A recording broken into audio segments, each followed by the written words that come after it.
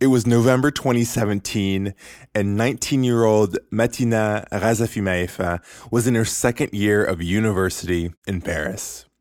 Though she was studying in France, Metina is actually Malagasy, or Malgache, which is what people from the island of Madagascar are called. And all her life, Metina had always loved school. J'adorais aller à l'école. Et j'adorais apprendre. Je suis malgache. Je suis allée en primaire, à l'école à Madagascar, jusqu'à mes 10 ans. Et ensuite, je suis allée au collège, puis au lycée, à Nantes, en France. Maintenant, j'étais à la Sorbonne. Et ma deuxième année se passait bien. But Metina had a problem. She wasn't just a student. She was also a budding entrepreneur. And she had her own personal business project, creating the first ever online coding school in Madagascar. It was her dream to help young Malagasy students find jobs in tech. Tous les soirs, après les cours, je travaillais sur mon projet. Pendant les vacances aussi. Ça me prenait énormément de temps. Je faisais même des petits boulots à côté pour économiser de l'argent. Ce projet, c'était ma vie. But over time, Metina became overwhelmed by the workload. So, one night in her bedroom in Paris, Metina set aside her homework. She realized she had a decision to make. Either she had to put her dream of building a school on hold, or she had to drop out of the prestigious university she'd worked so hard to get into. Je devais choisir entre créer mon projet et rester à l'université. C'était une décision difficile. J'avais très envie de réaliser mon rêve d'ouvrir une école. Mais j'avais seulement 19 ans. Et puis, arrêter l'université, c'était prendre un grand risque. Pourtant, je devais faire un choix. Bienvenue and welcome to the Duolingo French podcast. I'm Ngofen Mputubwele. Every episode, we bring you fascinating true stories to help you improve your French listening and gain new perspectives on the world. The storyteller will be using intermediate French, and I'll be chiming in for context in English. If you miss something, you can always skip back and listen again. We also offer full transcripts at podcast.duolingo.com.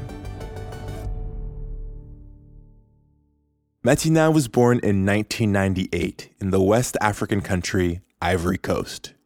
But her parents moved back to their home country, Madagascar, when she was 2. Madagascar is an island off the coast of East Africa, about twice the size of California. It's a former French colony, but it gained its independence in 1960. French is still an official language there, and Metina attended a private French school. Mon père est médecin et ma mère est consultante en informatique. Pour eux, l'école, c'était très important. Ils voulaient m'offrir la meilleure éducation possible. Et j'adorais apprendre. Alors mes parents m'ont envoyée dans une école privée. C'était une grande chance. French private schools in Madagascar were expensive and could only be afforded by wealthier families like Metina's. Les parents de mes amis étaient professeurs, ambassadeurs ou entrepreneurs. Je ne voyais pas trop ce qui se passait à l'extérieur de ce cercle de gens. Metina lived a sheltered childhood. But one morning, she saw something that changed her life forever. Metina was in her mother's car on her way to school, and she looked through the car window. On the side of the road, she noticed a group of children her age. They were dressed in rags, begging. J'ai demandé à ma mère, pourquoi ces enfants ne sont-ils pas habillés comme moi ? Et pourquoi ne sont-ils pas à l'école ? Ma mère m'a répondu, leurs parents sont pauvres et ne peuvent pas les envoyer à l'école. Alors, les enfants demandent un peu d'argent aux gens dans la rue. Martina was only a young child, but she knew something was wrong. Why didn't those children have the same clothes as she did? Why couldn't they go to school the way she did? It made her confused and upset. Ça me rendait très triste pour eux. Parce que moi, j'adorais l'école. Alors, ce jour-là, je me suis demandé pourquoi ces enfants ne peuvent-ils pas avoir la même chose que moi? Comment est-ce que je pourrais les aider? Madagascar is the 10th poorest country in the world, and access to education is terribly unequal. Even public schools have fees that make them inaccessible to many lower-income families. According to UNICEF, 20% of children in Madagascar are never sent to school. Some NGOs place that figure even higher. À Madagascar, beaucoup d'enfants ne vont pas à l'école parce que les écoles privées sont trop chères. Et les écoles publiques sont payantes aussi. When Martina turned 11, her parents packed up the whole family and moved to Nantes in France. Martina initially attended a private middle school, but when she turned 15, she enrolled in the local public high school. Martina had gone to private schools since she was a kid, so for her, going to public school was a new experience. Pour la première fois de ma vie, j'ai découvert l'école publique et gratuite. Dans ma classe, il y avait des élèves de tous les milieux sociaux. Et pas seulement des enfants de familles riches. Les cours et les professeurs étaient super. Et à la fin du lycée, tout le monde pouvait avoir un diplôme. J'ai trouvé ça incroyable. On that first day, Martina remembered the children she had seen through the car window in Madagascar. They had been begging in the streets, unable to attend school. Now, here, in a place where education was free, a feeling of injustice hit Martina very hard.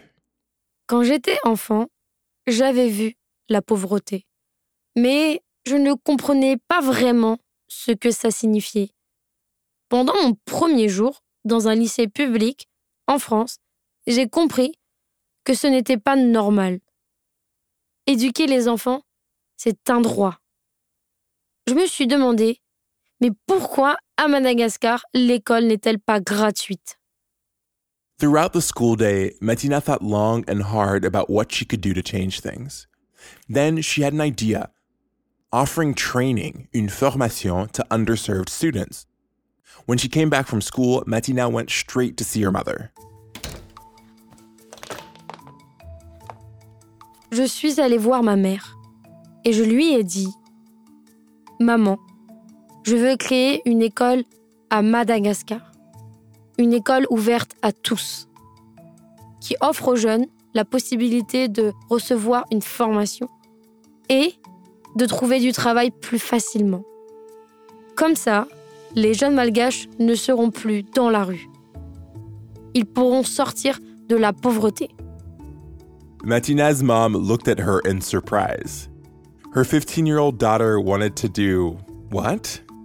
Ma mère m'a dit « Ma chérie, c'est une bonne idée, mais tu dois d'abord finir tes études.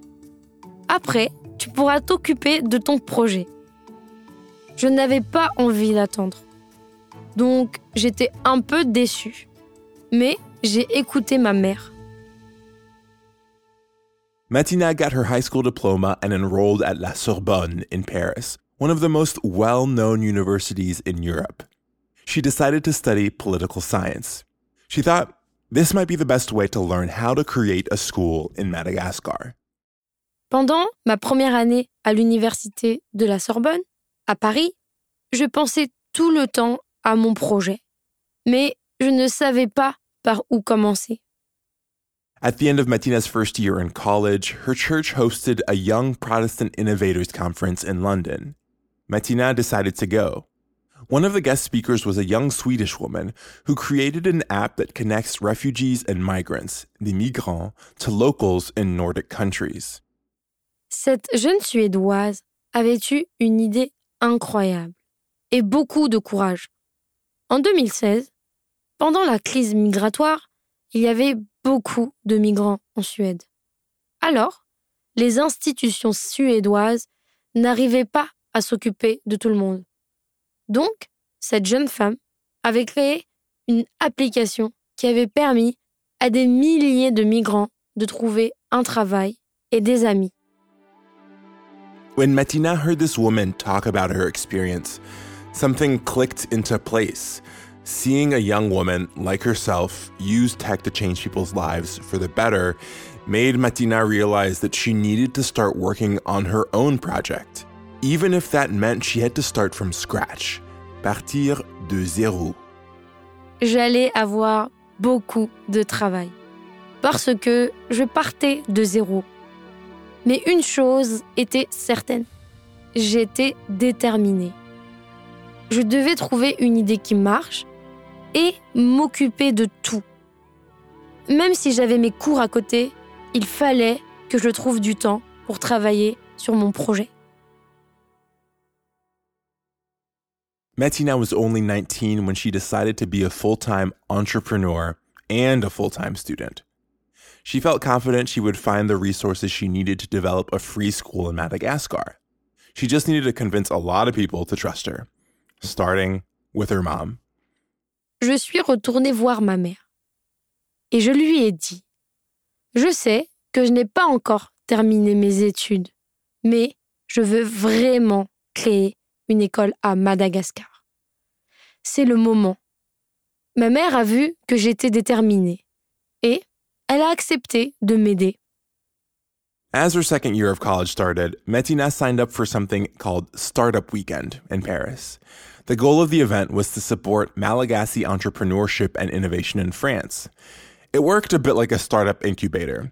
Aspiring entrepreneurs had 48 hours to meet with mentors, make connections, and get advice to flesh out their ideas. Pendant 48 heures, j'allais rencontrer les représentants d'entreprises de Madagascar, mais aussi d'autres Malgaches qui voulaient créer des startups comme moi. Ensemble, on allait parler d'innovation et de solutions pour aider notre pays. Je devais commencer à travailler et à faire avancer mon projet. On the first day of the event, Metina attended a presentation by one of the conference organizers. He explained that throughout the world, there was a growing need for web developers. Quand j'ai entendu ça, j'ai pensé, voilà, j'ai trouvé ce que mon école doit proposer. Des formations de développeurs web. J'aimais beaucoup cette idée. The idea was simple and it felt manageable, but it also served a real purpose. Beaucoup d'entreprises ont besoin de développeurs web parce qu'il n'y en a pas assez à Madagascar et sur le continent africain. En plus, c'est un métier d'avenir. Si les jeunes malgaches apprenaient le développement web, ils pourraient trouver du travail facilement et sortir de la pauvreté. As Metina talked through her ideas with people, she developed a business model. She wanted the school to be affordable to anyone while teaching students a high-demand skill, coding. Her ultimate goal was to be able to help lift Malagasy youth out of poverty and give them access to an affordable education. Je voulais que l'école soit accessible et je voulais vraiment offrir un avenir aux jeunes étudiants. Alors, j'ai trouvé un concept qui permettrait les deux. Pour chaque étudiant, il faudrait trouver une entreprise qui lui donnerait un travail et qui rembourserait la formation. The tech sector in Madagascar is still very young, but the island's already home to several telecom groups. The CEO of one of them, the Axion Group, happened to be at the Paris Startup Weekend. So Metina pitched her idea to him, and he was impressed. He told Metina that if she launched her school and trained talented web developers, he'd be interested in hiring them. Quand ce chef d'entreprise m'a dit ça, mon projet est devenu réel. Je me suis dit, c'est possible. Sa réponse m'a vraiment motivée. Et j'ai compris que j'étais capable d'y arriver. Metina came up with a name for her company, Saina, which means intelligence in Malagasy. She'd saved 500 euros from odd jobs, handing out flyers and working as a temp secretary, but that wasn't nearly enough. So she decided to start a crowdfunding campaign, une campagne de financement participatif. La campagne de financement participatif a duré 4 semaines. Environ 90 personnes ont donné de l'argent. C'était énorme. Tous les jours, je mettais des vidéos sur Instagram pour les remercier. C'était surtout des amis et de la famille, mais pas seulement. Même le chef d'entreprise que j'avais rencontré à la conférence m'a donné 500 euros. By January 2018, Martina had raised 5,000 euros, enough to buy computers, rent a classroom in Madagascar's capital city, and cover the cost of a 3-month training program for a dozen students. It was the seed money she needed to get started. Mon projet avançait, mais j'avais encore beaucoup de choses à faire pour ouvrir mon école. J'ai compris qu'il fallait que je retourne à Madagascar. Martina was doing everything on her own, all while juggling her life as a full-time student. But she knew that to really make her school a success, she needed to devote all her attention to her startup. So she made a big decision. Créer mon entreprise. C'était mon plus grand rêve. Alors, j'ai décidé d'arrêter l'université et de me concentrer à 100% sur mon entreprise, Saina. J'avais encore beaucoup de travail devant moi si je voulais ouvrir mon école. Je me suis dit, je suis jeune, je ne suis pas mariée et je n'ai pas d'enfant. Je prends un risque, mais c'est maintenant ou jamais. Martina dropped out of her second year at La Sorbonne and took a plane to Antananarive, Madagascar's capital city. There, she rented a little place to live and she got to work. First, she found a small classroom space and bought some computers. Then, she placed an ad online for a coding teacher, un professeur de codage informatique. Un jeune homme d'une vingtaine d'années a postulé pour le poste de professeur. Il n'avait pas beaucoup d'expérience, mais il connaissait le codage informatique. Et surtout, il était très motivé. J'ai aimé son enthousiasme, alors je lui ai donné le poste. After that, all that was left was to recruit the students, but Martina worried she might have a credibility problem. After all, this was a new, unknown school launched by a 19-year-old. She decided to host an open house to reach prospective students. On the day of the open house, Martina was very stressed. What if no one showed up? J'attendais dans la salle de classe que les étudiants arrivent. J'avais organisé tout un programme et payé un photographe pour prendre des photos. Mais j'avais peur que personne ne vienne. At last, the prospective students showed up. Tout le monde était très intéressé par la formation et voulait s'inscrire. L'un d'eux m'a même fait un grand sourire. Il avait l'air très enthousiaste. Alors, je me suis détendue et je me suis dit que tout allait bien se passer. After the open house, 12 students enrolled in the 3-month program. Exactly the number of students Martina had wanted for Saina's very first semester. They came from a variety of backgrounds, and many of them came from very poor families. Il y avait ce jeune homme, d'une vingtaine d'années, qui s'appelait Fetch. Il venait d'une famille très pauvre, qui vivait à la campagne. Pour faire la formation, cet étudiant devait dormir chez un ami à lui, dans la banlieue d'Antananarivo.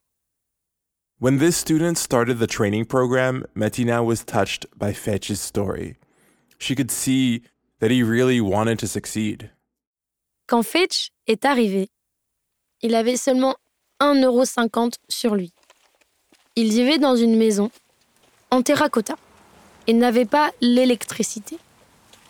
Quand il voulait utiliser un ordinateur, il devait marcher pendant 1 heure pour aller chez un ami. For this first group of students, the program was entirely free. During 3 months, students took the training course with the instructor, Martina, and Martina's mother, who came from France to help the team. Je me suis dit, ça y est, c'est devenu réalité. Ces étudiants vont recevoir leur formation et ils pourront trouver un emploi. Mais c'était très stressant pour moi. Parce qu'à la fin du programme, c'était ma responsabilité de leur trouver du travail. Et je voulais vraiment que tout se passe bien dans leur future entreprise. Martina met with many local CEOs to make sure each of the 12 students in Saina's first graduating class got a job when they completed the program. Nearly all of them did. At the end of the program, Fetch, the student who'd showed up with €50 in his pocket, signed a permanent contract at Axian Group. Je suis très fière de Fetch. Pour moi, c'est important de célébrer cette réussite. Maintenant, il a un appartement, des projets, une stabilité financière et il peut préparer son avenir. C'était ça mon rêve, changer la vie des gens. Je veux participer au progrès de l'éducation à Madagascar. Et si je peux changer la vie d'une seule personne, alors j'ai tout gagné. Martina Razafimaefa is an entrepreneur and educator living between Antananarive, Madagascar, and Paris, France. Her company, Saina, has trained more than 200 young people to become web developers and worked with over 60 clients. The program is now offered online and charges a small fee, but it remains accessible to low-income students. This story was produced by Justine Agar. This is the last story of our season, and we'd love to know what you thought of this episode and of the whole season. You can write us an email at podcast@duolingo.com and call and leave us a voicemail or audio message on WhatsApp at +1 703 953 9369. Don't forget to say your name and where you're from. If you like this story, please share it. You can find the audio and a transcript of each episode at podcast.duolingo.com. You can also follow us on Apple Podcasts or on your favorite listening app so you never miss an episode. With over 500 million users, Duolingo is the world's leading language learning platform and the most downloaded education app in the world.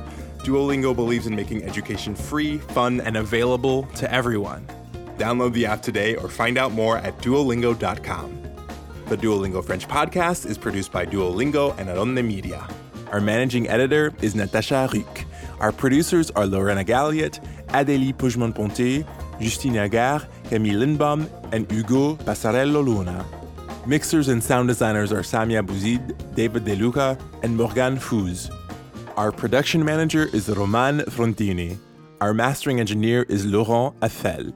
Our executive producer is Martina Castro. And I'm your host, Ngofen Putubele. À la prochaine!